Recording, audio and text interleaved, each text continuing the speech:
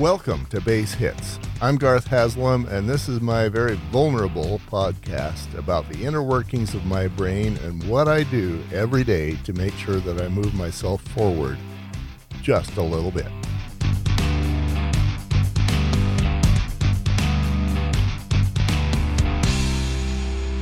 One of the things I noticed in one of my previous podcasts, Bass Hits podcasts, is that it felt like my voice was not right. You know, if I said, for example, bass, I'd hit the B, and then the rest of the word sounded less, like it was barely audible.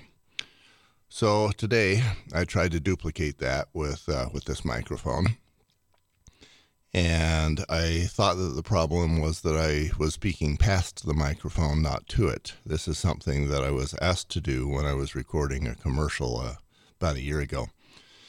So I tried speaking to the microphone and speaking past the microphone and speaking beneath the microphone.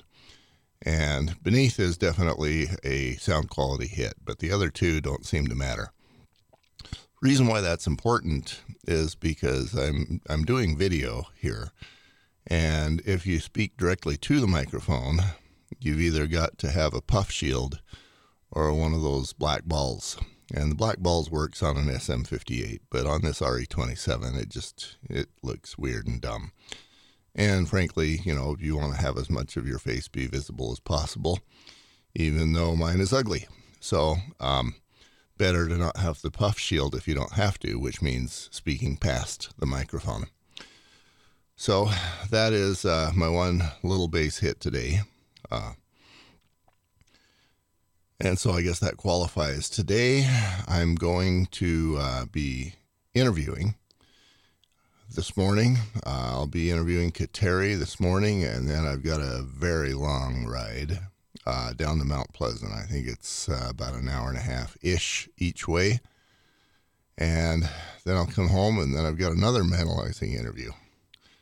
I've got plenty of those, and I think by the time the week is over, I'll have 20 mentalizing interviews under my belt. And then I'm not going to book anymore for a while because it's, I've got to do all of the editing and the highlight grabbing and get those things ready for Mikkel and get things up on YouTube and get things on the podcast. And I still haven't figured out how and when to ask the interviewees to circulate that stuff to their network. And I know that's hugely important. You know, half of success is borrowing other people's network. But my next thought when I talk about that is I just need to get started. You know, if I can get the 20 interviews under my belt, then that's helpful. And then I can maybe start going after more high-profile individuals who have bigger networks and grow my audience that way as well. Of course, my primary motivation or my primary marketing strategy is to pay for Facebook or Instagram ads, and not planning on paying very much, and I'll probably learn much in the process. But now that I think of it, yeah, that's not a very good primary method. That might be a good secondary method.